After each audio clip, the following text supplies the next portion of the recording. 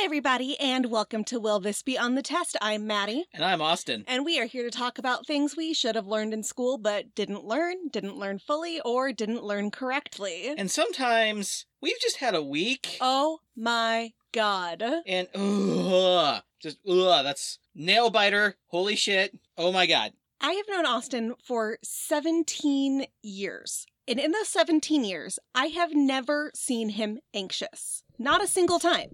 And this whole week, I've been like, wait, I have to be the calm one in this situation, which is not a good color on me. It was absurd. Yeah, so the whole week, he was just kind of staring into the abyss. And then when he wasn't, it was, everything sucks and I hate everything. And I'm like, yep. okay. Well, I mean, that's just true. So this has been one hell of a week, though. It started off with Halloween, I guess. Kind of, yeah. And we had like 2 kids. Who stole all the candy. Mm-hmm. Like, my mom would have kicked my ass.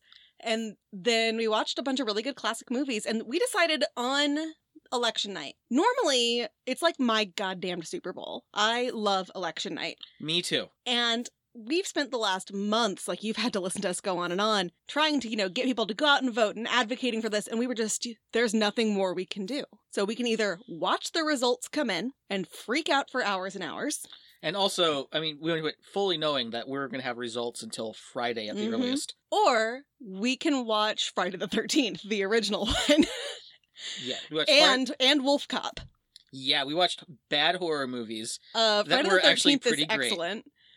Yeah, so we did the same thing on Halloween. We decided to watch some classic horror, and this time we went with Austin chose Wolf Cop. Yeah. Which is a B movie. That's exactly what it sounds like. It's a police officer who can transform into a werewolf, and it's actually surprisingly good. The cop's name was Lou Garou. Yeah. If you remember from our werewolf episode, which was that last week? 2 weeks ago? That was for whenever Halloween was. Stuff like that came Time up. has no meaning. Time has no meaning. Zero. And then we watched Friday the 13th. We've kind of gone back and forth on like classic horror movies that we've respectively missed, and I had not seen Friday the 13th. I loved it. I absolutely loved it. Like, I did not, like, it was twists and turns. I'm not going to give it away because if you're like me and you haven't seen it, I'm not going to do that to you. But it's worth it. And so next up we have The Omen. Yeah. And we have Nightmare on Elm Street. Yes. I love Nightmare on Elm Street. And I'm going to force him to rewatch Rosemary's Baby because I've never seen it. Also, once we've done Nightmare on Elm Street, we are going to watch Freddy vs. Jason because it is campy and stupid, and it is by no means a good movie, and I love it. So I know you guys are not here to listen to our movie reviews, but that was like the best choice we could have made on election night, knowing that there was nothing else we could do. So we highly recommend that if you are getting hyper stressed out, find a classic movie you haven't watched yet. One of those that's part of the cultural zeitgeist. And that way at the end, not only will you gotten to watch a movie, but you'll feel more like you know what's going on when people talk. Kind of like that episode of Friends where Joey buys the encyclopedia because he was tired of just sitting at at his friend's table and not knowing what was going on. But of course, then he bought the V, and he just want to talk about, vulcanized rubber. Don't buy an encyclopedia. That's what the internet is for. Don't buy an encyclopedia. Encyclopedia. Ted. So where we are this week, though, at the moment, Joe Biden is I don't think he's officially the president-elect, technically. He's the presumptive president-elect. Mm-hmm. And that means Kamala Harris is the presumptive vice president-elect. I'm so happy. So we have yet another old white guy, but we have somebody who is female and of mixed race coming in as VP, which is pretty exciting. I know. And yeah, just hopefully we are both very anxious at this point. I posted on my Facebook, me, oh thank God, also me, it's still 2020, so don't get too comfortable. And then I had a gif of King George from Hamilton saying what comes next. That's kind of how I feel right now, is I'm waiting for the other shoe to drop, which maybe is just me being pessimistic and a little ground down at the moment, but at the same time, at least I won't be unprepared. Yes. Because we still have until January 20th. Yeah, we do. Oh boy. But, things are better right now than they were a week ago. And hopefully as of January 21st, things will be better than they were today. Yeah. And good work getting out there and voting, everybody. Excellent work. And especially thank you, Georgia. Thank you, Georgia. Thank you, Arizona. Thank you, Pennsylvania. Thank you, Stacey Abrams, and all of the people who are organizing and working with her to get voters out in Georgia.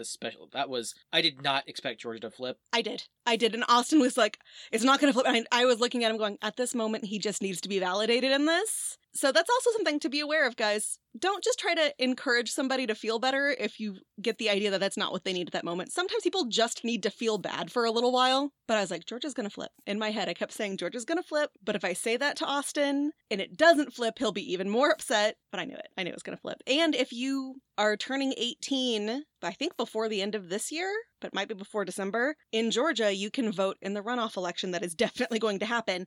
Do so. Do so. Yes, please. I mean, you get this, you get a do-over if you're turning 18. You don't get to do-over on the presidential election, but you get to do-over on some really important ones. Yeah. Local elections matter, guys, and that will come up both, a lot of this will come up in my part of the episode today. Oh, it's nothing election-related comes up in mine. Well, yeah, maybe a little bit if you're really, pessimistic like me.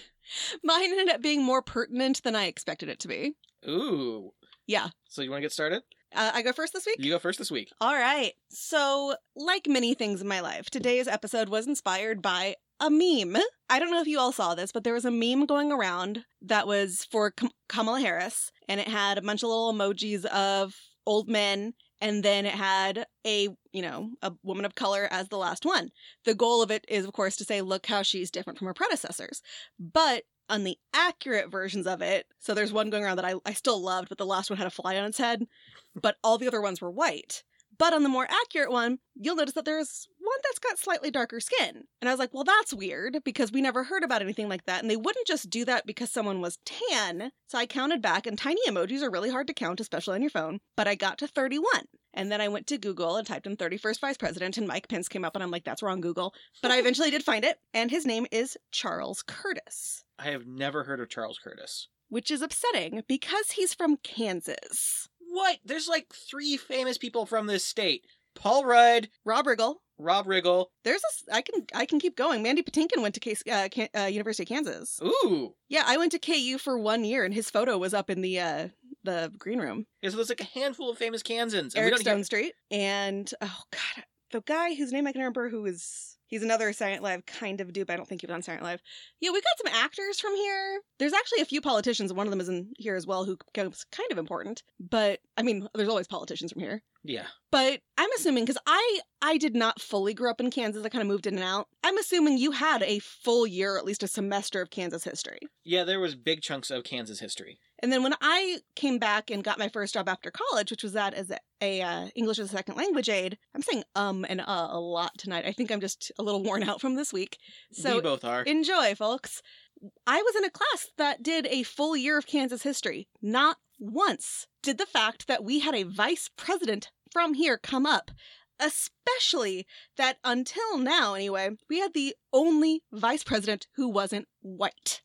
From Kansas. Wow. So not only was he not white, and I didn't even notice this at first, when they've talked about Kamala Harris on reputable news sources and when she talks about herself, they've never said that she is the first mixed race or biracial vice president. They've always been very specific that she is the first Black and Indian American president. Now, I've seen a couple of less reputable news sources say the first biracial vice president. SNL did that. But otherwise, they've been really specific, and I don't think any of us noticed. Yeah. Because she's not the first mixed race vice president, and he was white and Native American. Ooh. Yeah. So depending on what source I looked at, I'll include all of my sources in the show notes. He was anywhere from 1/4 to 1/2 Native American. Apparently at some points he himself would say he was 1/8, but that doesn't track at all with any of the information. Because, and we'll learn more about this later a little bit, he kind of altered it based on his political needs at the moment.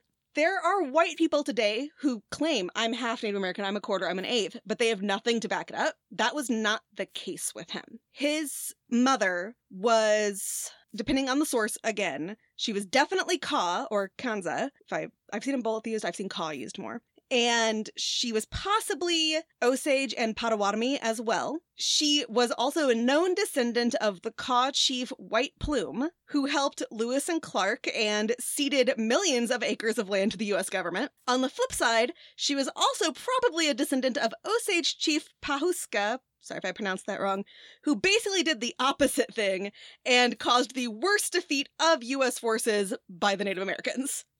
I haven't even heard of this. No. And he also, in addition to knowing for a fact that this was his heritage, he spent a lot of his childhood on a reservation. So that also technically means that at the time he was not an American citizen, or at least his parents and grandparents weren't. And Kansas at the time was not a state, so he was also not from a state. He is the last vice president and last, I believe, major office holder to be from a territory. Wow. Mm-hmm. So he spent most of his childhood on the Kaw Reservation in Council Grove, which is about 40 miles south of Manhattan, which is where K-State is, if you know what sports are, which I do not. Okay, I've actually been to Council Grove on a school field trip. Mm-hmm. Still didn't hear about this guy.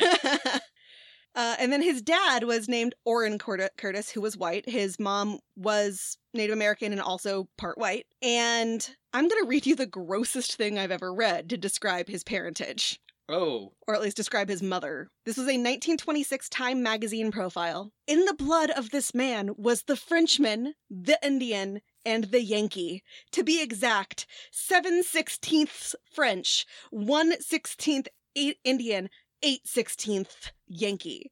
Many years ago, when the 19th century was an infant, a comely daughter came to White Plume, chief of the Kaw tribe in Kansas. She was the great-grandmother of Senator Charles Curtis. She married a swashbuckling young Frenchman named Conville, who had hammered down the stakes near St. Louis. Their daughter married Louis Papin, a French trader, from which wedlock sprang the mother of the senator. Comely. That word is just icky. Yeah. Like, it's kind of like you put come hither as someone's personality or full existence. It's icky. Yeah. So for the first 3 years of his life, he lived with his mother, who taught him French and Kansa. In fact, he spoke both of those languages before he learned English. But when he was 3, she died, and he moved in with his grandparents on the Kaw Reservation.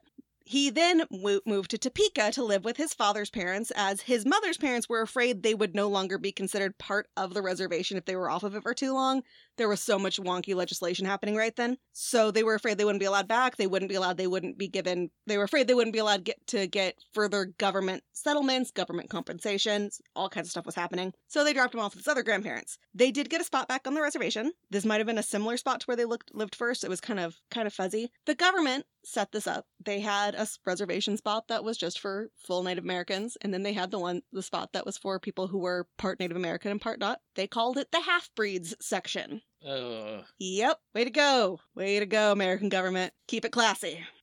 So, you might be wondering where his dad is. Well, after his wife died, he did get married, he got divorced again. The Civil War began, and he joined the Union Army. He was dishonorably discharged, and as soon as the war was over and they had time to focus on why he was dishonorably discharged, he was court-martialed because he hanged 3 prisoners. Wow. He was sentenced to a year's hard labor, but was pardoned within a month because it's just murder.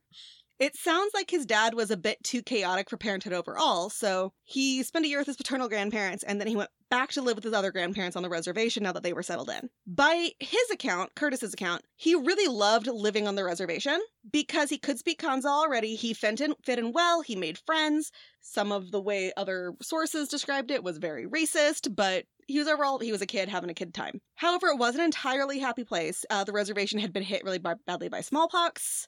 It had rampant alcoholism, and of course the white settlers were there and trying to constantly take it over. His father was also trying to get hold of the land that belonged to his mother. And remember, by this time he has gotten remarried and divorced again already, so even less of a handle on it. But by Kaw matrilineal law, Charles was entitled to it. So his grandparents fought so that this little toddler could get all this land. And they won, because fuck that guy. Good for you. Then, on June 1st, 1868, so Charles is now 8 years old, Cheyenne warriors invaded the reservation. Charles volunteered to travel to Topeka to let people there know what was happening, because that's, the central seat of government, and they needed to know.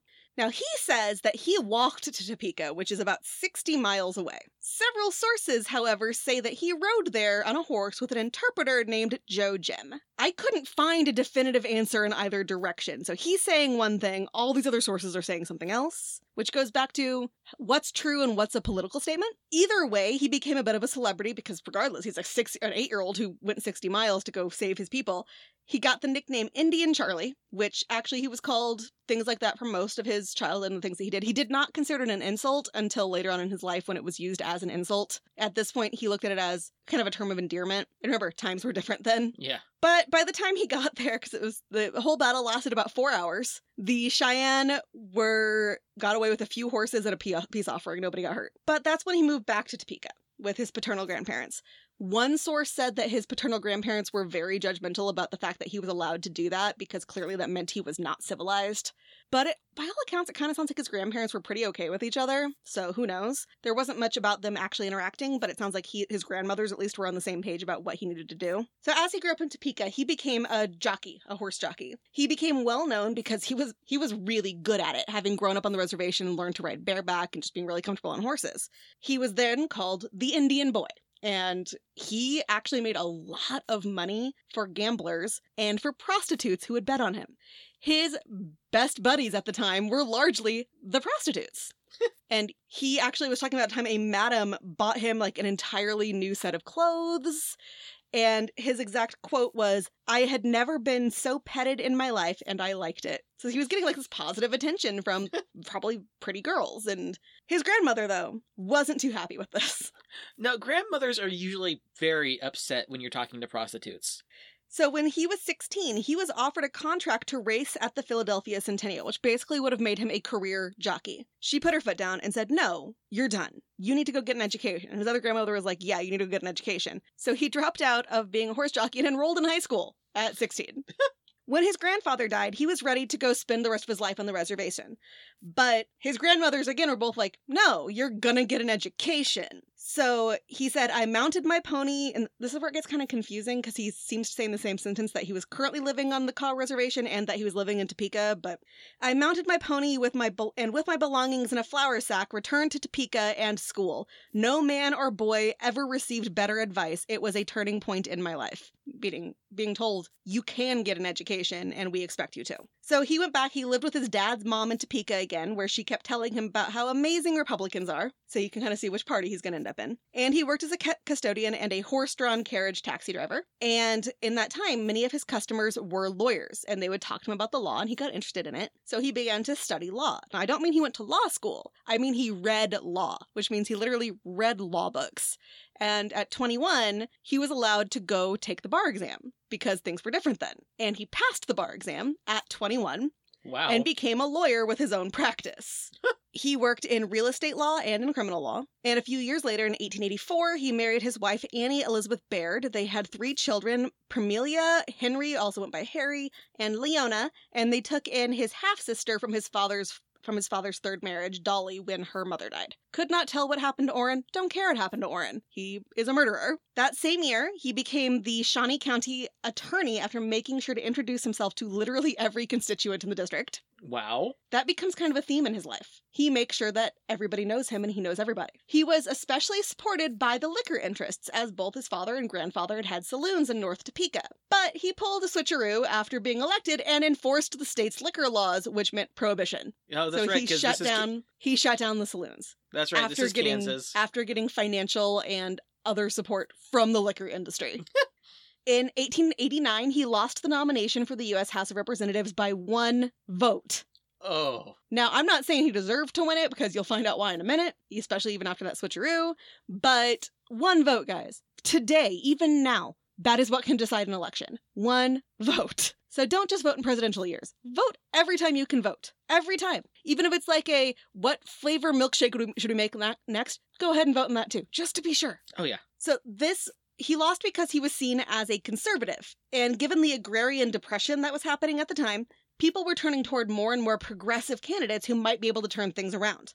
But in 1892, so 3 years later, he was running as a Republican and he got a seat in the House. Meanwhile, Kansas elected a populist governor and voted for the populist presidential candidate, which is a party that existed at the time. So he was kind of a coup in that, because the Republicans should not have won in a state that went populist for pretty much everything else. But apparently he was good looking. He was charming. Everybody liked him. He was one of those people who could manipulate a crowd. And even if they were like raging and screaming, he could calm them down. So people liked him. So they voted for him. one of those guys you go have a beer with, you know what I mean? Oh, yeah. So he was the 4th Native American in the House, and he actually served with 2 of his predecessors during his term. I already mentioned that meant Native Americans were not citizens at that time.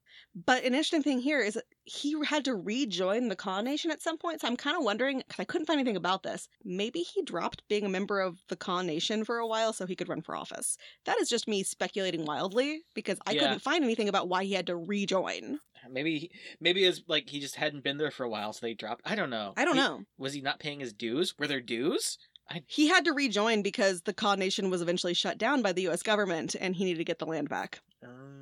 Yeah, we decided that these people didn't exist. We're super cool. Oh, yeah. So he arrived in Washington, and Cleveland was the president at the time. The House was extremely Democrat. But then a depression hit in 1893, and people turned against the Democrats, saying that they were the empty dinner pail party. So the Republicans got a ridiculous hold on Congress at that point. Tom Reed was the speaker when this changed, and he went out of his way to get Charles's advice. The story that's most often told about this time was that when they were discussing the restoration of the gold standard, and the committees were just fighting and fighting and fighting, we're never making a decision, Reed said to him, "Indian, what would you do about this?" Because again, we were super racist and everything was acceptable. Charles said that they should just get rid of these committees and make a new one. Which again, I don't mean again to anybody on the podcast. This is just me complaining from earlier. Why would you keep the situation that's not working when there's an easy solution if you just pick a different lane? And they're like, oh, we never thought about making this simple. Let's do that. So that's what they ended up doing to restore the gold standard. But the gold standard was bad. We don't think about things. However, most of his efforts were spent working on the Committee of Indian Affairs. For this, he drafted an act for the protection of the people of the Indian Territory and for other purposes, or the Curtis Act. This might be why we don't talk about him.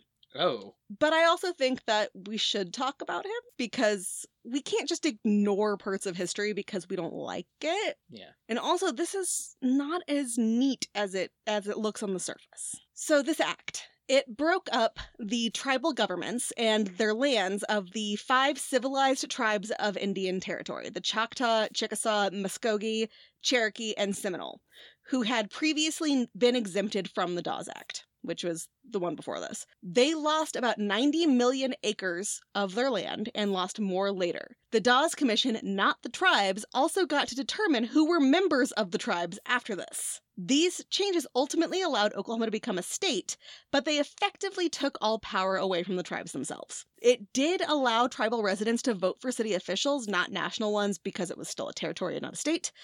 But if you go back to my episode about election rights, voting rights, you'll see that that's not really what happened. So even during this, the Cherokee sent people to Washington to be like, hey guys, we want to talk about this. We want to let you know why this is bad.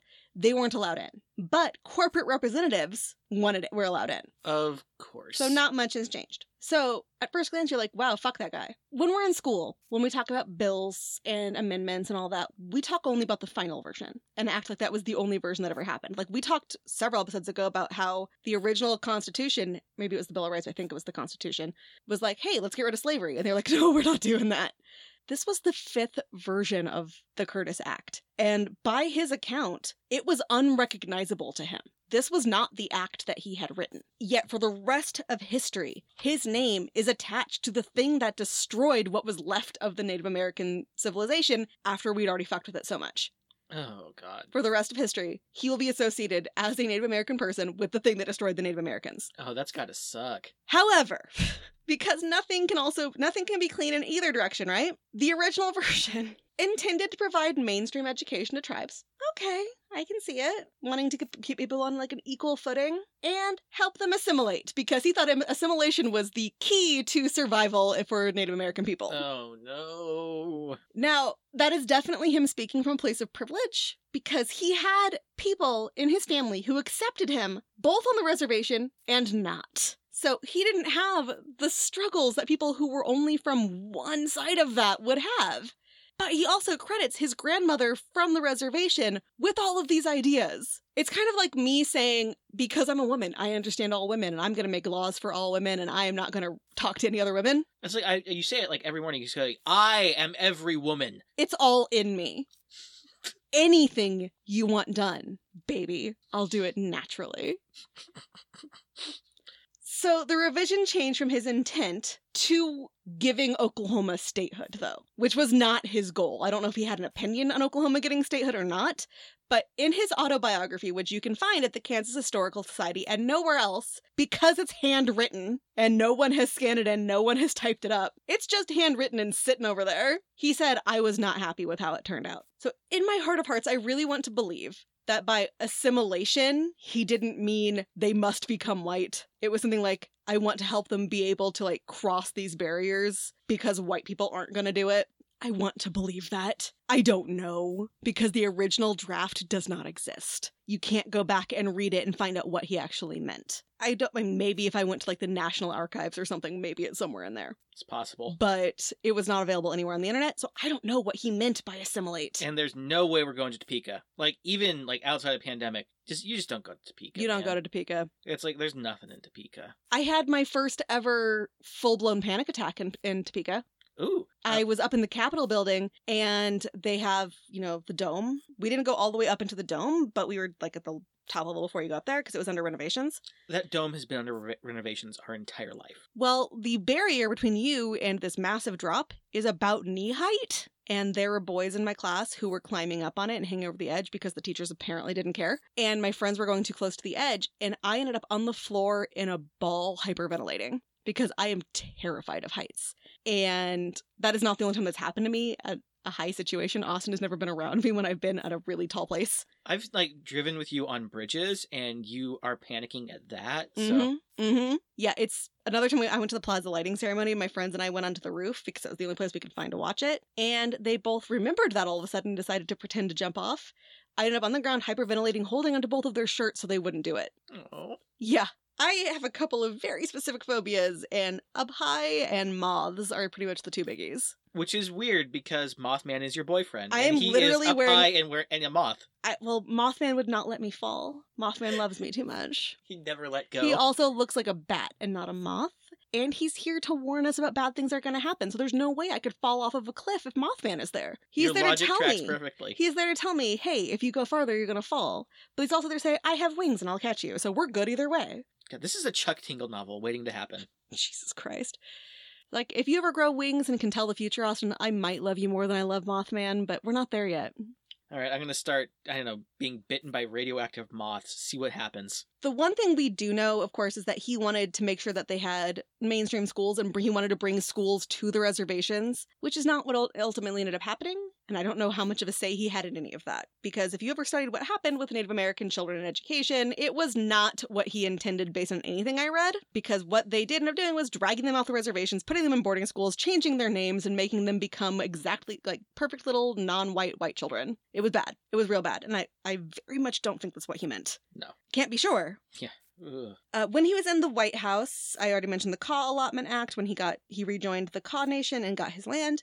He served as a senator from 1907 after this, and again from 1915 to 1929. During this time, he served as the president pro tempore, I don't know, as the chairman of several committees, the Senate Majority Whip, and the Senate Majority Leader. Wow. Yeah, it'd be impressive for anybody to do all of that, but remember, this is 1907 to 1929, and he's not white. He was able to work well with people on both sides of the aisle. Idaho Senator William Borah said that he was, quote, a great reconciler with a Idaho Senator William Borah said he was, quote, a great reconciler, a walking political encyclopedia, and one of the best political poker players in America, unquote. He was basically able to patch things up constantly. No matter what was going wrong, he was the one who could fix them. He wasn't known for giving big speeches, but he had a index card box that he had with him. Every single person he met while he was in office or while he was campaigning got a card. If you kind of think of it like Michael Scott's Rolodex on The Office,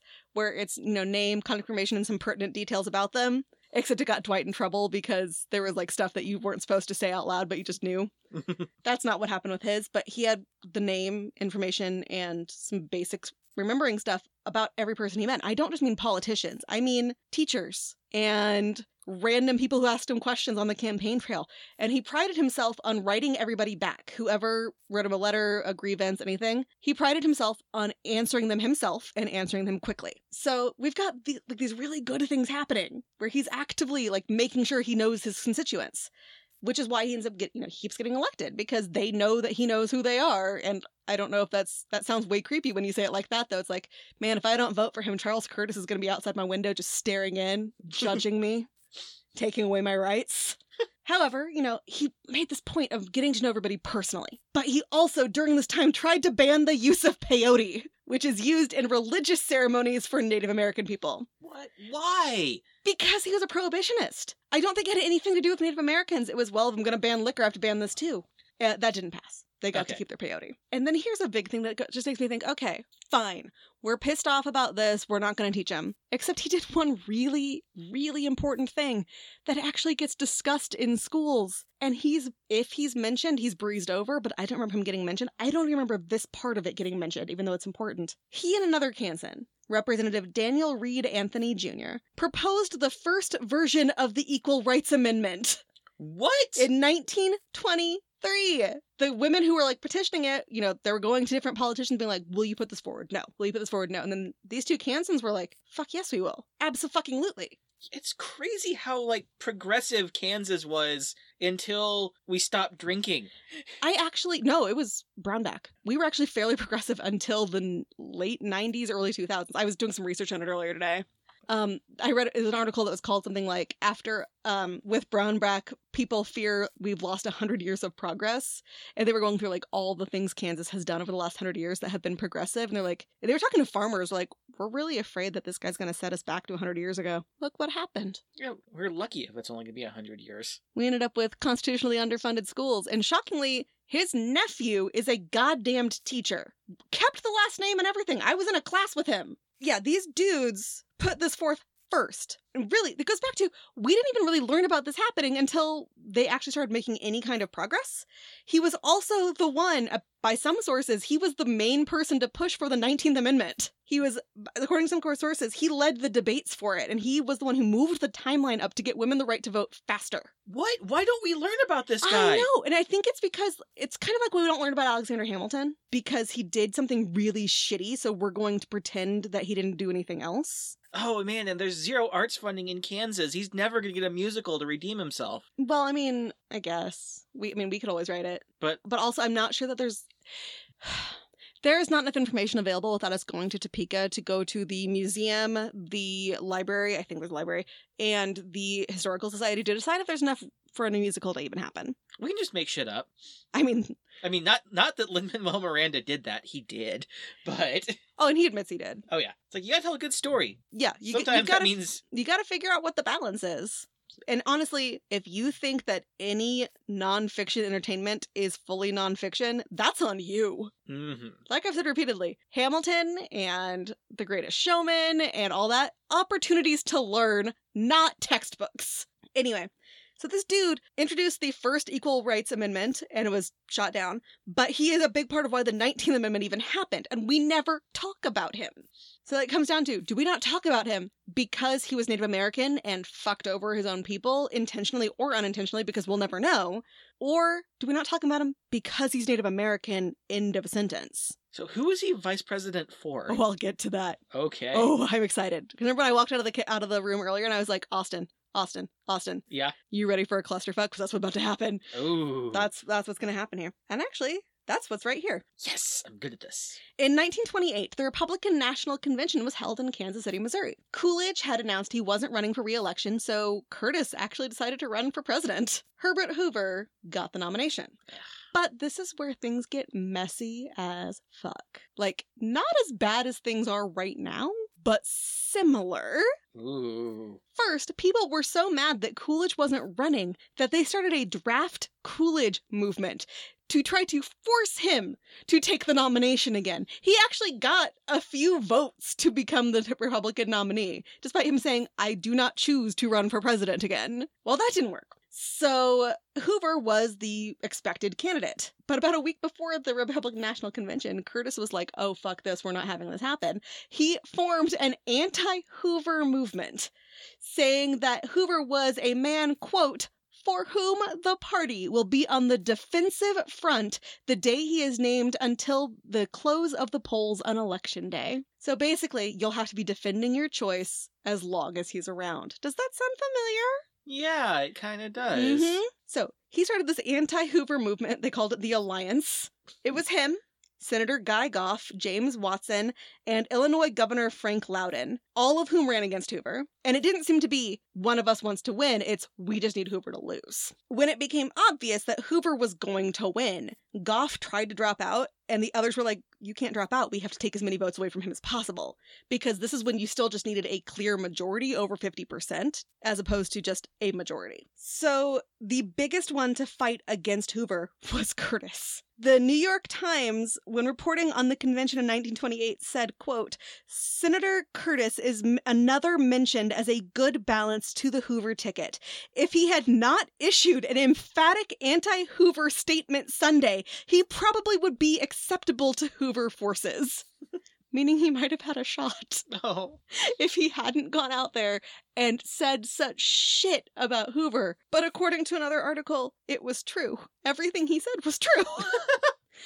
Everything was, Hoover is going to fuck you over. Hoover's going to do this. And all of it was true. But it was so angry that the people from the Hoover side who might have turned to his side didn't. Which is kind of like the Bernie bros saying, yeah. Well, I'm not going to vote for him because he's not Bernie. Anyway, I'm a Bernie fan. And I'm like, yeah, I'm still going to vote for who's not going to kill everybody. Yeah. Just a thought. So finally, a newspaper said to him, you know that you're the best candidate for VP, right? And he, quote, grows white with anger and insists that he is still in the contest for the presidential nomination. It was abundantly clear to him, those around him, that while he would support the Republican ticket, this is where I meant to put the Bernie Bros thing. He would support the Republican ticket. He would never support Hoover. So it's basically if I have to, I'll vote for him, but I really don't like that guy. So he's the Bernie Bro here. I move stuff around in my brain.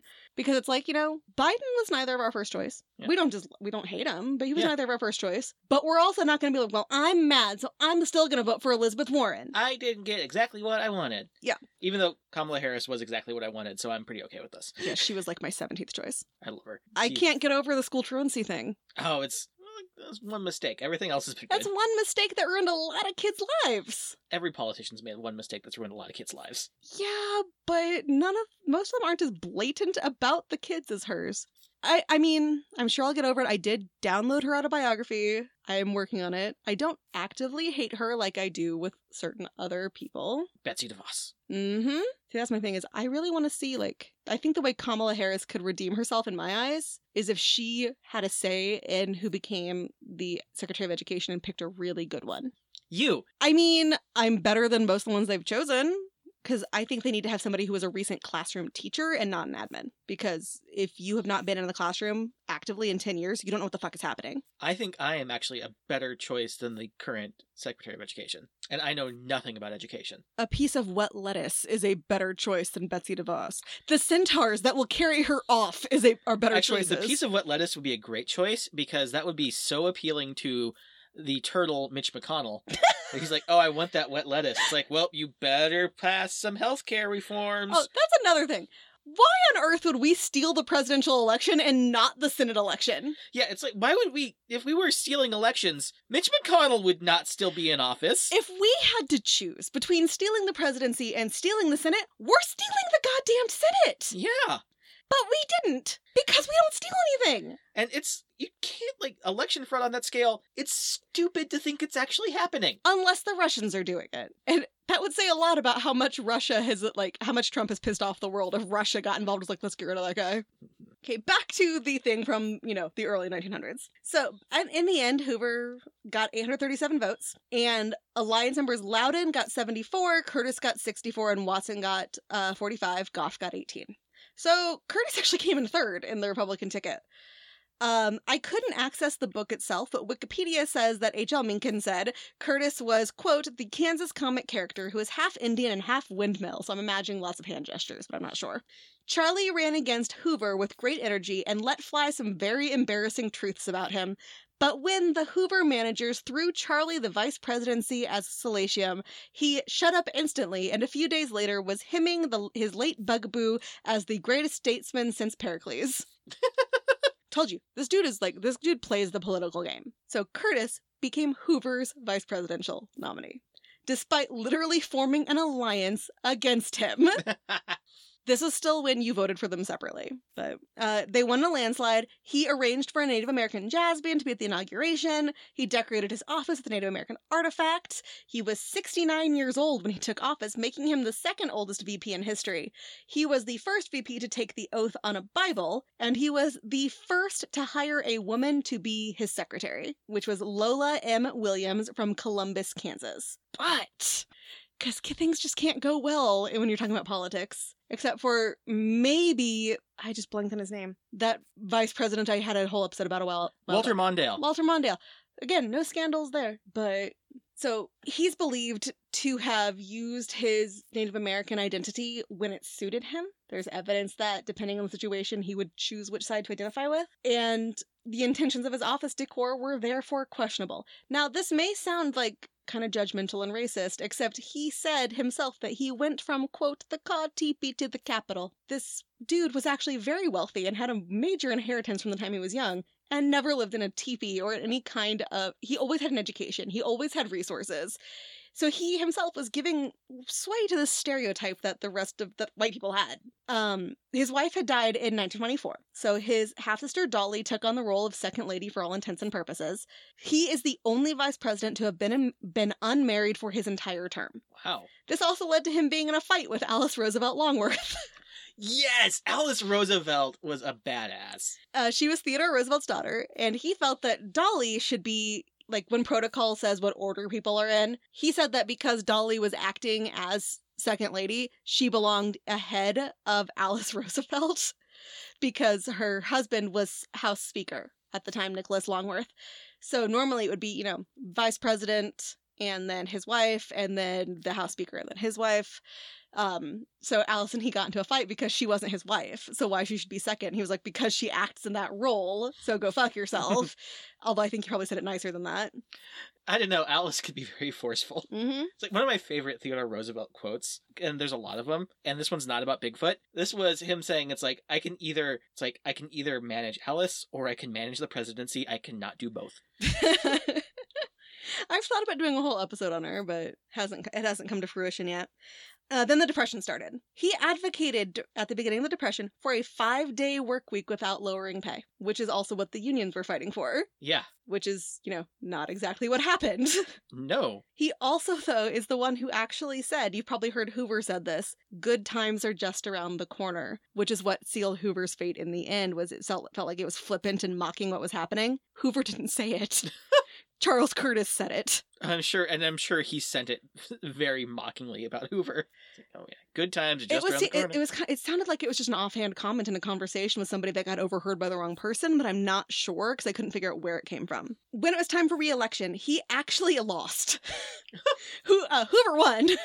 The nomination, not the presidency. He lost. But then they had to do a recount because he actually didn't have a clear majority, or there was no person had gotten up to 50%. So they had to do a recount. Pennsylvania flipped, as they did recently again, and so he became the VP nominee again.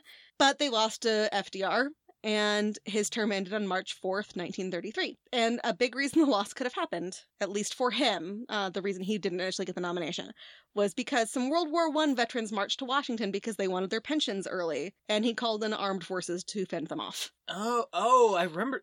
This is another thing I heard about in history class. So, wow. Yeah, so he lost, but he decided to go back into being a lawyer, and he stayed in Washington, D.C. He died of a heart attack on February 8th, 1936 at the age of 76.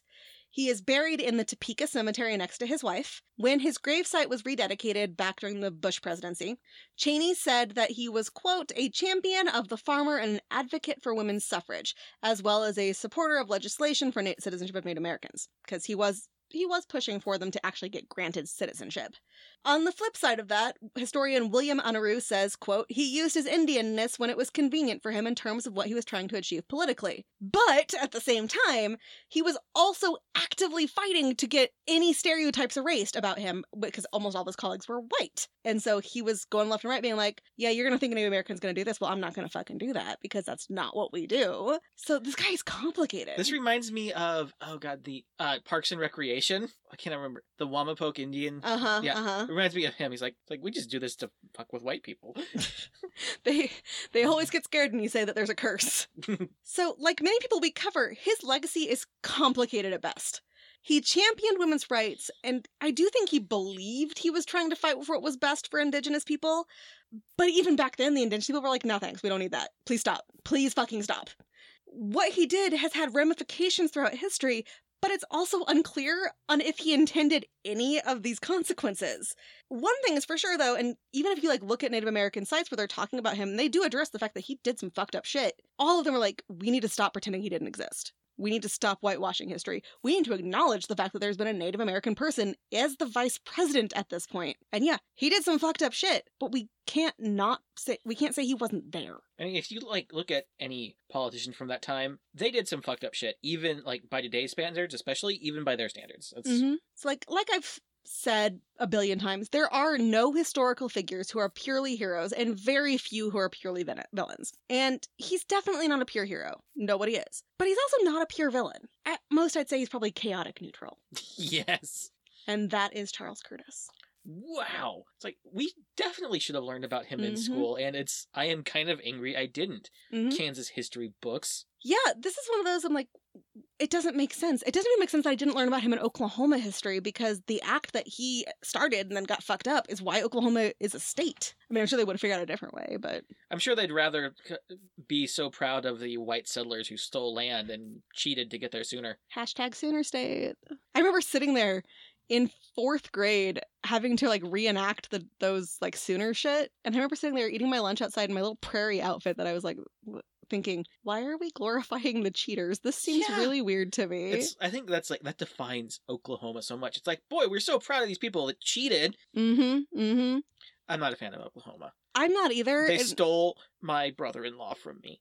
That's true. He does live there now. For me, it's they stole 4 years of my happiness from me. Because the stuff that Oklahomans said and did to me and to each other, there was one where it was, if you convert to Christianity, this was said to a Jewish woman I know, then if you're ever shot at, the bullets will bounce off. That's very not true. It's very incorrect, yes. And I was also the reason I was bullied and the reason teachers allowed it is I wasn't a member of the local cult. And I don't mean that in a disparaging, I don't like Christians way, because I don't have a problem with Christians. This was a cult. They're still around. If you look on their website, it's oh shit, that's a cult. So yeah, sorry Oklahoma, but also yeah, not sorry. I actually know some Oklahomans who are perfectly lovely people. So it's kind of a systemic thing, not an individual thing, like a lot of stuff is. Yeah. Are you ready for some questions anyway? I'm ready for some questions. The first Native American vice president was from Kansas. Yes, that will be on the test. He pushed through legislation that proved catastrophic for the people he directly represented.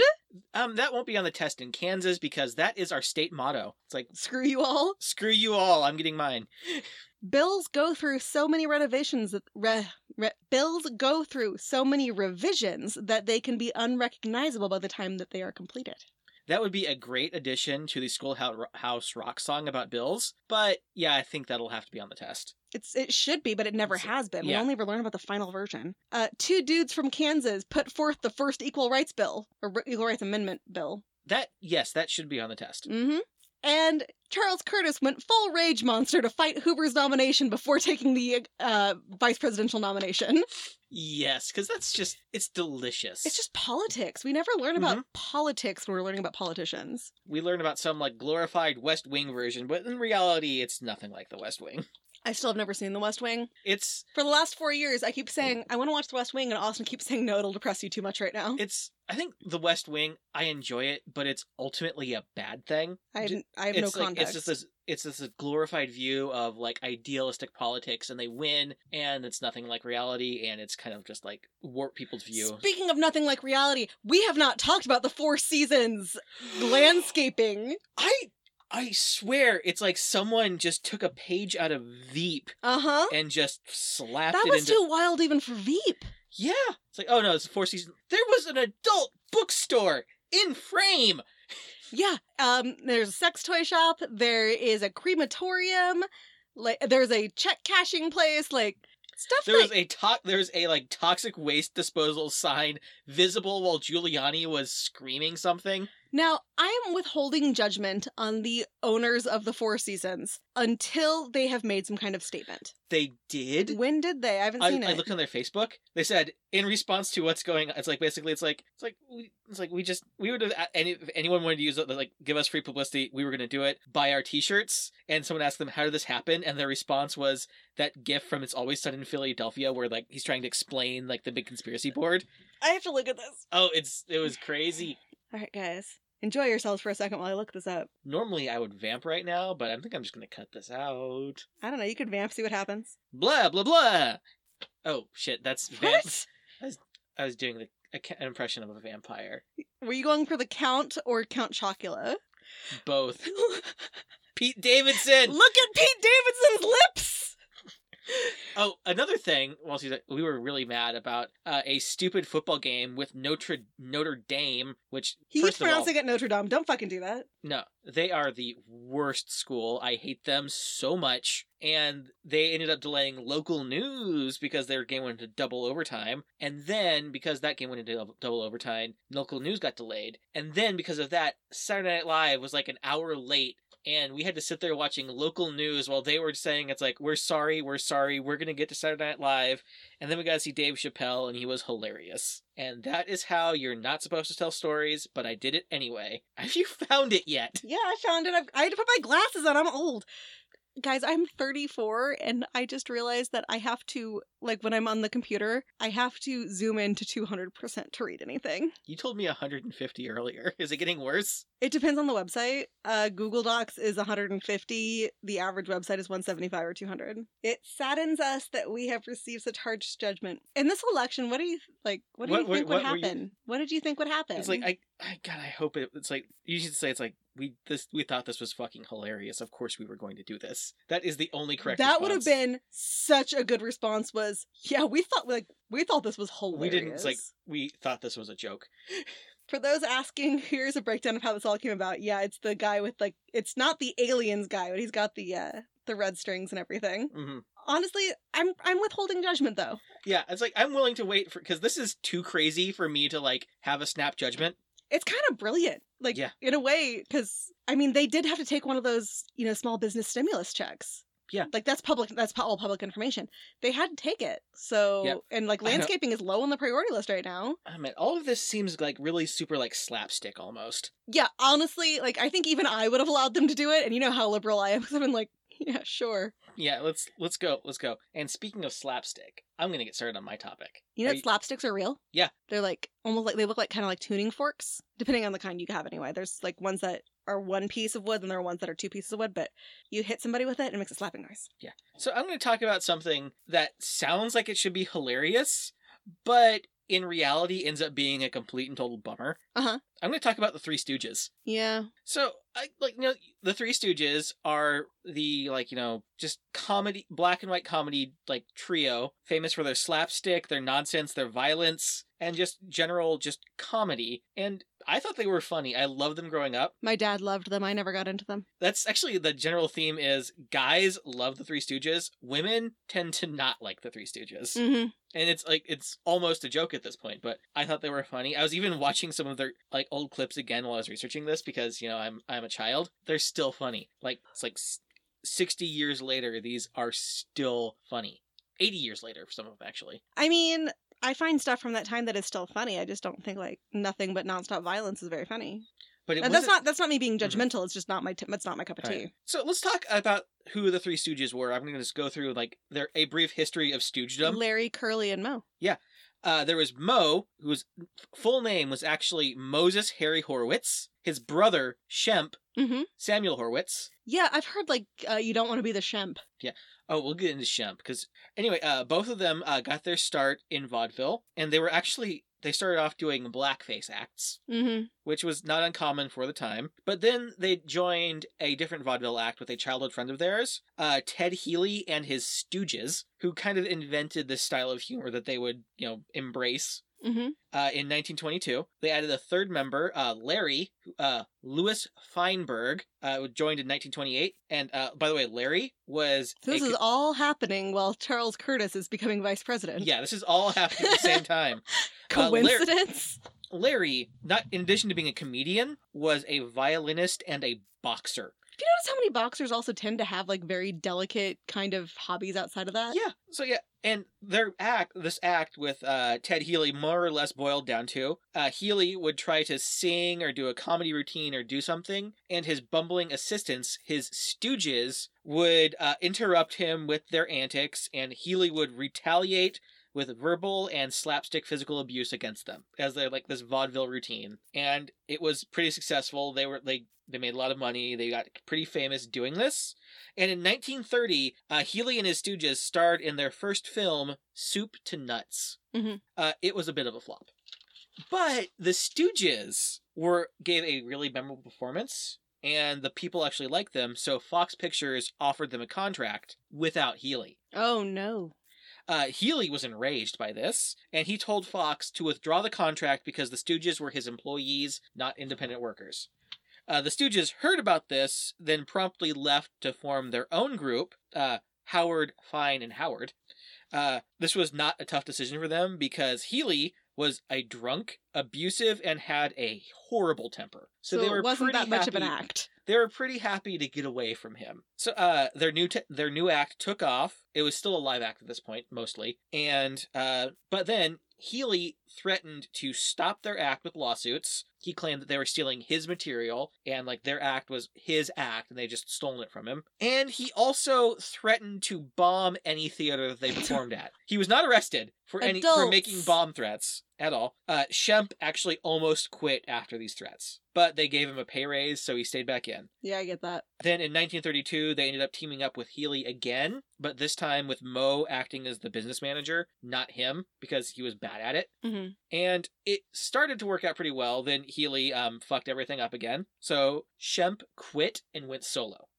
Shemp is the Beyonce of the Three Stooges because he actually had an incredibly successful solo career. Wow. That we don't hear about. He'd play comedic roles and like supporting roles. He would show up as the funny guy and stuff. In murder pictures, he'd be the comic relief.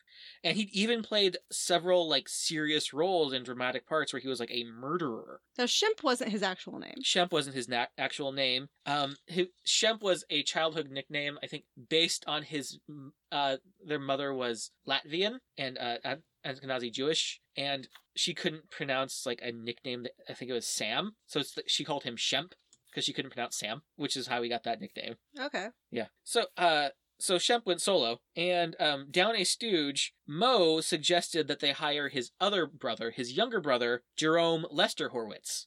Healy didn't think Jerry looked very funny, because he had a long reddish hair and a handlebar mustache. So Jerry shaved his head, and then that's how Curly, which was Jerry's childhood nickname. He used to be Babe, but then Shemp got married to a woman whose nickname was Babe, so they started calling him Curly because of his curly hair. Mm-hmm. But then he shaved his head, and it just became even funnier to call him Curly. Also, Curly's exaggerated walk was to disguise his limp. Because at the age of 12, he accidentally shot himself in the ankle with a gun, and Moe was actually the one who ended up saving his life by rushing him to the hospital. So, yeah, that's why he had that limp. I didn't know that. I had somebody the other day tell me I must not know anything about guns when I said that gun safety is important. Yeah. I'm so like, kids, wait a second. So kids, don't be like Curly. Be safe with guns. But Austin, if you're telling people to be safe with guns, that must mean you don't know anything about guns. Clearly, yes. They've had all the training, Austin. Then a big part of that was safety training, which you're ignoring with everything you're saying. So those three worked with Healy for about another year before they finally parted ways professionally, because Healy was still an abusive drunk. Mm-hmm.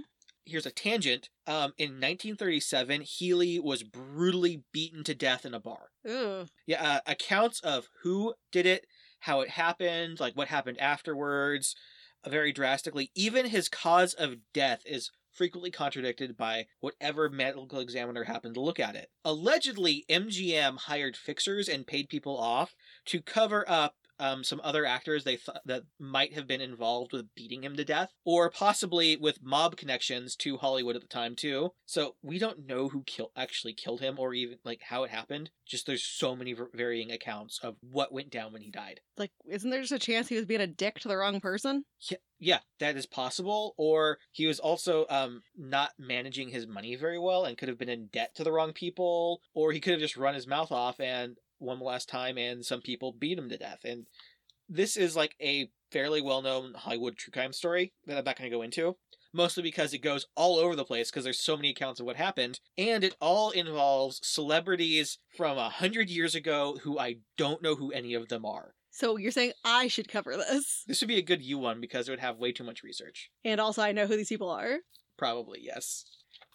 So yeah, tangent over. Yeah, Austin told me he was doing the Three Stooges and a lot of fucked up shit happened, and I'm like, let me tell you all about Judy Garland. Yeah, it's actually very similar to what happened to Judy Garland with the Stooges, too. So the Stooges began their film career at Columbia. This lasted 23 years. They were paid, each of them were paid $600 a week, which was about... $600 a week? $600 a week. That's, like, better pay than all people get now. Yeah, it was about, $11,500 adjusted for inflation, and $7,500 per film divided between the three of them, which was about $150,000 adjusted for inflation. And the Stooges were an instant hit for Columbia. Columbia Pictures president Harry Cohn would actually would refuse to sell people the Stooges shorts unless they would also buy several of the studio's B movies to show along with them. So he was using them to sell bad movies. So Wolf Cop and the Three Stooges. Yeah, Wolf Cop and the Three Stooges. Was awesome. Wolf Cop was good. But he would use the Stooges to sell other stuff that wasn't selling well and use them as a bargaining chip because they were so wildly successful. But Cohn made sure that the Stooges did not know how successful they were. Ugh. He kept them on a 1-year contract that they would have to renegotiate every year, and he would be constantly saying, the market for comedy shorts is drying out. I'm not sure we're going to be able to keep you on. So that's the dangers of not having your own agent. Oh, they did have their own manager, Harry Rom, who was a friend of Cohn's, who he said, you should have this guy as your manager, who was on the take with him. So he was getting paid to make sure they didn't know how successful they were. Mm-hmm. And there was a rumor, it was even on their Wikipedia page, that they never received a pay raise, but that is contrary to what was actually in Mo Howard's biography. They would get raises, but they were definitely not working at the value that someone who was producing hits like they should have been working at. They were very underpaid for what they were doing, and they had a just intense filming schedule, putting out shorts. They were working 40 weeks a year. Mm-hmm. And they'd have 12 weeks off to do whatever they wanted with the family or pursue anything else outside of the studio. Mm-hmm. And they were long shoots, very physical shoots too. They worked their asses off. And in the 1940s, the Stooges actually made one of their most controversial shorts. Are you ready for what they did that was so incredibly controversial? I don't know. They made fun of Hitler. That was a thing. Yeah. Now, America was still neutral in the war at this point. And the film industry did not want to risk being excluded from the European markets and the German markets. They wanted to be able to sell their pictures to Germany still. And if they made Hitler mad, they wouldn't be able to tap into that market and make money. Mm-hmm. Kind of like what we do now with China. Mm-hmm. So the short was You Nazi Spy. In the short, they play 3 wallpaper hangers who are propped up as easily controllable dictators in the fictional country of Moronica. Now, Mo plays a very Hitler-esque role. He even mimics Hitler's hair by brushing it back, and he rubs his face and ends up putting a piece of tape underneath his nose to mimic his mustache. Uh-huh. And he even does the shouting and screaming and arm-waving stuff he does in his speeches, but speaking in Yiddish. Because the Stooges were well aware of the Nazis' anti-Semitism, mm-hmm. and they were going to make fun of it. Mm-hmm. Also, this was kind of forbidden by the unofficial, self-imposed Hollywood censorship guidelines called the Hays Code. Mm-hmm. It prohibited people from doing this. They made it blatantly in the face of this and only got away with it because of them saying, this was satire. Yeah. Hitler did not like this. What? Mm-hmm. Hitler actually placed the Stooges on his personal death list. The Stooges responded by making a second anti-Nazi short called I'll Never Heil Again. This was like years before, like months and months before America even entered the war. Also, Charlie Chaplin's movie The Great Dictator is often credited as being the first, piece of like, American theater to go against Nazism. I was gonna ask, yeah. It was not. This came out before that. Mm-hmm. But The Great Dictator did start filming before they did. Mm-hmm. But that was a full-length movie, and they were doing a short, Mm-hmm. so they just managed to get it out faster. Mm-hmm. But still, yeah, Great Dictator, not the first piece of, like, anti-Nazi theater. That shit.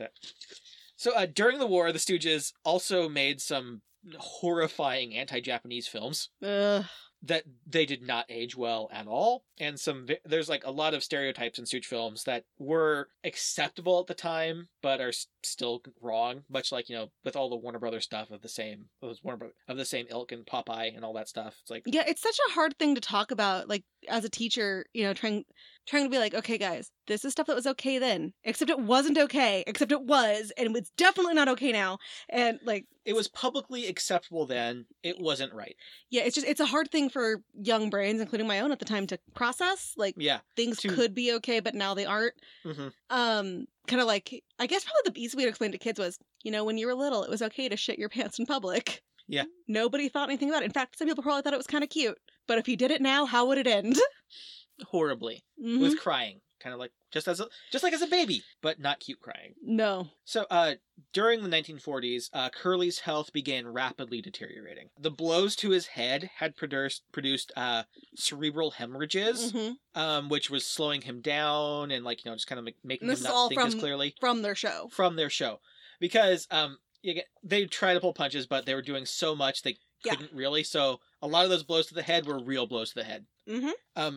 He also drank and ate too much. He was gaining weight. He had high blood pressure. And again, because of like all of this stuff, he was beginning to slow down.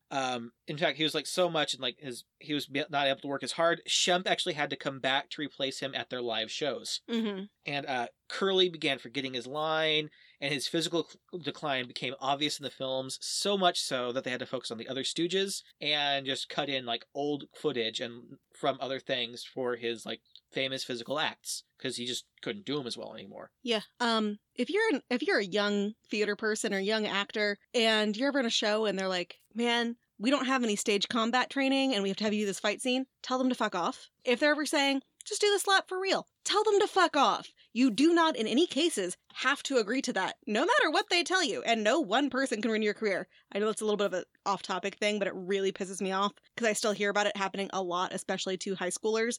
Just slap them, it's fine. No, it's not. Yeah. Cohn refused to give him a leave of absence or any time off of filming to recover. Nice. Yeah. In 1945, at age 42, Curly had his first major stroke. Mm-hmm. But instead of getting time to adequately recover, he was back at work within a month. Mm-hmm. His physical impairments made it tough to watch, and he was just even worse than he was before. Again, they started using more old footage and cutting together other shorts to make new ones, and the focus moved even more to the other Stooges, who were reluctantly willing to do this in order to give, like, their partner time to hopefully recover and get better. Mm-hmm. And it worked for a little bit, not well, and in 1946, Curly had a second stroke that left him paralyzed, and he was not able to recover from it and continue filming. Cohen did not see this as a loss. He thought anyone significantly silly looking could replace Curly, not Jesus. Fully understanding like the comedic interactions of this group was like important and hard to replace. Yeah. He didn't see that. Yeah. So, Cohen used his influence to get Shemp back in filming with the Stooges. Now, Shemp had his own successful solo career at this point. He was over 50. He was a happy family man who did not want their arduous filming schedule and wanted to spend time with his family. Mm-hmm. And also, they wanted Shemp to take a 50% pay cut to do it. So you're having me do this thing that I don't want to do, and you're going to pay me half? Sign me up! Ultimately, his loyalty to his brother and friend made him say yes. Also, he might have been a little bit intimidated by the mob connections with the studio. Mm-hmm. So he said yes, but only until they had a permanent replacement. So Shemp filled in with them until his death at age 60 of a heart attack in 1952. Sorry, in 1955. Uh-huh. Curly also had died in 1952.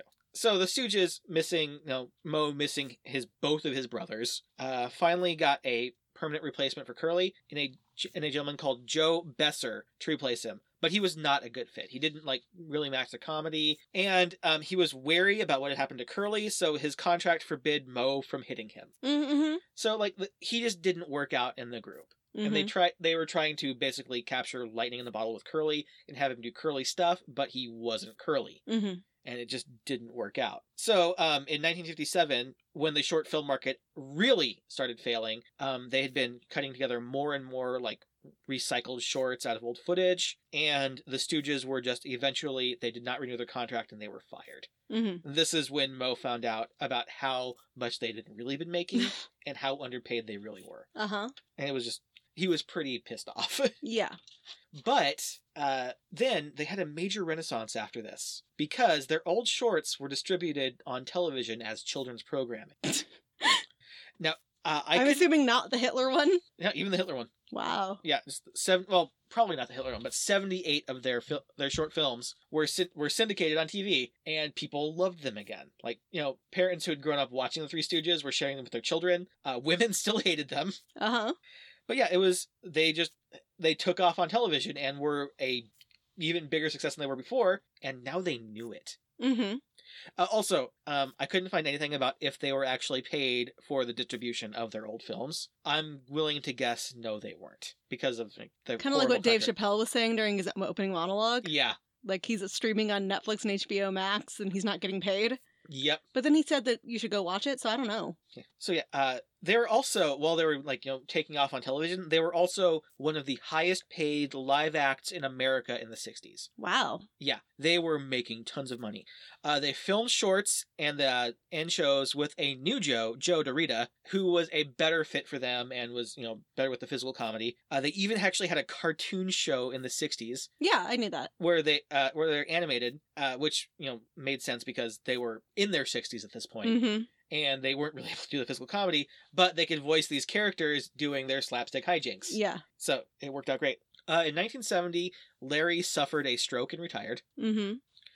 Plans to replace him never really panned out. They started filming a new movie with a replacement from someone they'd worked with back in their short days, who was not a stooge, but just an actor. And they started filming, but it kind of fell apart, and it was allegedly a darker movie with more of a grittier Three Stooges reboot. It never panned out, and kind of like how they're making a gritty Fresh Prince of Bel-Air, and everybody's like, why? Yeah, they're trying to do a gritty Three Stooges reboot with a new Larry and a new Curly, and Moe was still there. So yeah, Larry died of complications from a stroke in 1975, and Moe died from lung cancer a few months later. They did not really receive any awards or recognitions for their work to speak of. Mm-hmm. They got an MTV award in the 90s. I know, randomly. And they have they have stars on the Hollywood Walk of Fame, but I mean, everyone's got one of those. Donald Trump has one of those. Donald Trump has one of those. But they undeniably had a big impact on comedy. Mm-hmm. The Simpsons, just Ace Ventura, just physical comedy in general. They really pioneered a ton of it, and they defined a lot of comedy for a lot of people, especially the Simpsons writers. All of them stressed the importance of the Three Stooges on their style and their comedy. And in my opinion, there's actually one show, a modern show that compares very well to the Three Stooges, and that is Family Guy. I love Family Guy. Kind of irreverent humor, where they will sacrifice plot and able to make a joke about something in current events. They're that's funny. witty. I love Family Guy and hate Three Stooges. You love Three Stooges and you don't like Family Guy. Yeah. So yeah, Family Guy is really the closest comparison to the Three Stooges in modern television. And also, another thing is Michael Jackson, huge Three Stooges fan, and his moonwalk was actually based on a move Curly would do to kind of move backwards. Huh. So the moonwalk, based on Curly. Moonwalk away. Moonwalk away. So yeah, that's the Three Stooges. I find them funny. You clearly don't. I appreciate what they did for the form. Mm-hmm. And it's just, they had a long career they transitioned from vaudeville to film to television with really not changing their act a lot. And it remained relevant. It sounds like they were smart and they knew, other than the stuff that they were lied to about, they kind of could tell which way the wind was blowing. Mm-hmm. And they even kind of remained a little bit subversive and were some of the first people to say, hey, we should be able to make fun of Hitler. But also, hey, let's say nasty stuff about Japanese people. Yeah. So it's not okay to be anti-Semitic, but it's okay to be super racist. Yeah, complicated stuff. And again, I like the Three Stooges. I also watched some of their shorts while I was researching this, and I was still laughing at them. They're still funny, maybe. Meanwhile, I'm laughing. Austin's like, "What's so funny?" I'm like, "Murder." And it's so funny. It's like, haha, Stooges. Oh, there's a murder, but Stooges. Yeah, yeah. By murder, I mean I was listening to a true crime podcast and they were funny. Oh, also another thing they did. They had a really, like, I can't remember what it was called, but it was basically like George Bernard Shaw's Pygmalion. Mm-hmm. But instead of, like, making, Eliza Doolittle, like, presentable to society, someone was trying to make the Three Stooges presentable to society. Yeah. And just failing miserably. And I die laughing every time I see it. So are you ready for some questions about the Three Stooges? Sure. All right. Will the fact that they started their careers in blackface be on the test? Yeah. Will Ted Healy and his Stooges be on the test? No. Will his murder be on the test? No. Will that one of their biggest controversies in their career was making fun of the Nazis be on the test? Oh yeah, that'll be on the test. What about Shemp's successful solo career? No, because we like to make fun of Shemp for some reason. Well, it's because he wasn't curly. And there were some shorts where they tried to make him be curly, which that wasn't his style. He was like an improviser, like wisecracker type of guy, not a physical humor, I'm gonna fall down and be this chump type of funny like Curly was. And when he was doing his own thing and not trying to be curly, depending on who was directing, he was funny, but he just wasn't curly. You know, I'm always impressed with people who can do physical comedy really well. Like David Schwimmer, you would not know it. But when you're watching episodes of Friends where he does the physical comedy stuff, Pivot! Excellent. Pivot! Well, like the one where he's meeting Elizabeth's father and he has to like get himself into a like a bedside table, or when he has to like crawl behind his ex's couch while she's making out with somebody because he wanted his salmon shirt back. Like, he's excellent at physical comedy, and he's, like, underrated for it. Yeah. And will their wildly successful live performances be on the show, on the test? Probably, yeah. So yeah, that was the Three Stooges. Like, I know why we don't learn about them in school, but they really shaped a lot of comedy and television, and arguably were the first sitcom. I mean, I was a theater major, and it would have made sense for us to at least learn a little bit about them, but we didn't. Yeah. Oh, Three Stooges. I love them, and I decided I was going to talk about them because this was a long week. He's been wanting to talk about them for a long time. It's true. It's like the weird like mixture of comedy and tragedy, and just how they slam into each other like true trains hitting each other, which is also tragedy, but really cool. That actually used to be a thing that people would do. I know, and that killed a bunch of people in a town in Texas. Yeah, because for some reason they thought that trains hitting each other wouldn't produce shrapnel. What? It's crazy talk. Oh, dude, that's another thing. I came the second closest I've ever come to getting hit by a train this week. Second closest? Yeah. So this week, when I was a kid, I knelt into a sewing needle that I had dropped, and it went into my kneecap and broke off. I had to get part of my kneecap removed. It's a whole thing. And yes, there is an episode of Sex Sent Me to the ER that has that happen. That was not me. That was an adult man, not an 8-year-old. Well, I'm walking, and then the train stuff starts happening. I looked both ways. I didn't see a train, but the train, like, burr, burr, burr, starts happening. So I'm like, oh, shit. So I start to jog, and my knee fucking buckled underneath me. So, yeah, I almost died this week. I'm glad you didn't die this week. That would have just made this week completely awful. Yeah. Like, all of the paperwork I'd have to do. Ugh. Yeah, and you don't even have all my information. You don't know who to contact at my work. Yeah. You don't have my phone passcode, so you couldn't even get in there and try to find anybody. I'd have to sneak into the funeral parlor and like put your thumb on the thumbprint reader and hope that worked. That's actually something I've been thinking about. I'm like, dude, we should probably know each other's information in case one of us dies. Wow, that's that's probably important. We should do that. All right, so just my phone passcode. Oh God. So yeah, I think that's it for this week. That is, man. Well, I hope you guys had a better week than you were expecting it to be. Yeah, I hope you all are in a good place. You had some good wine or something this week, and I hope you're all staying safe out there. Make good choices. If you're trying to book something at the Four Seasons, make sure you're getting the hotel, not a landscaping service. Unless you need some landscaping done. I know. It's like, oh my God. Can you imagine if it had been the other way around? It's like, I need someone to mow my lawn. And then some caterers show up when they've got canapes, and you're like, "Oh, God damn it!" I still feel like somebody must have called the wrong place, and they just rolled with it. I think so. I think someone's like, "Yeah, you can use our space."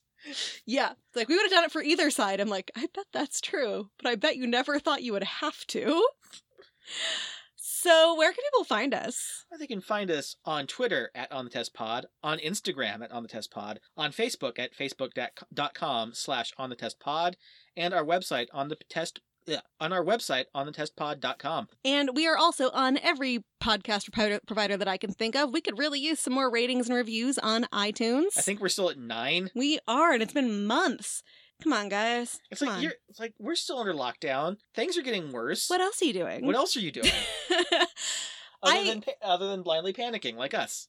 Hey, I still thought to find my old iPhones and charge them up and rate some podcasts. But not our own. We're not monsters. No, and I also don't rate anybody if I'm going to give them a bad review because that's unnecessary. Now, if they were like, Nazis are good, I'd be like, 0 stars. Yeah. But I can't think of another reason I would. You're working really hard. Pineapple doesn't belong on pizza. Go fuck yourself. There we go. I think that's our most controversial opinion, is pineapple is good on pizza. I love pineapple on pizza. Not as good as jalapenos on pizza. I think we just lost a listener every time we say that. Every time we say pineapple pizza, an angel loses its wings and falls to the earth. Oh, man. So, yeah, have a great week, everybody, and hopefully we all survive until the next one.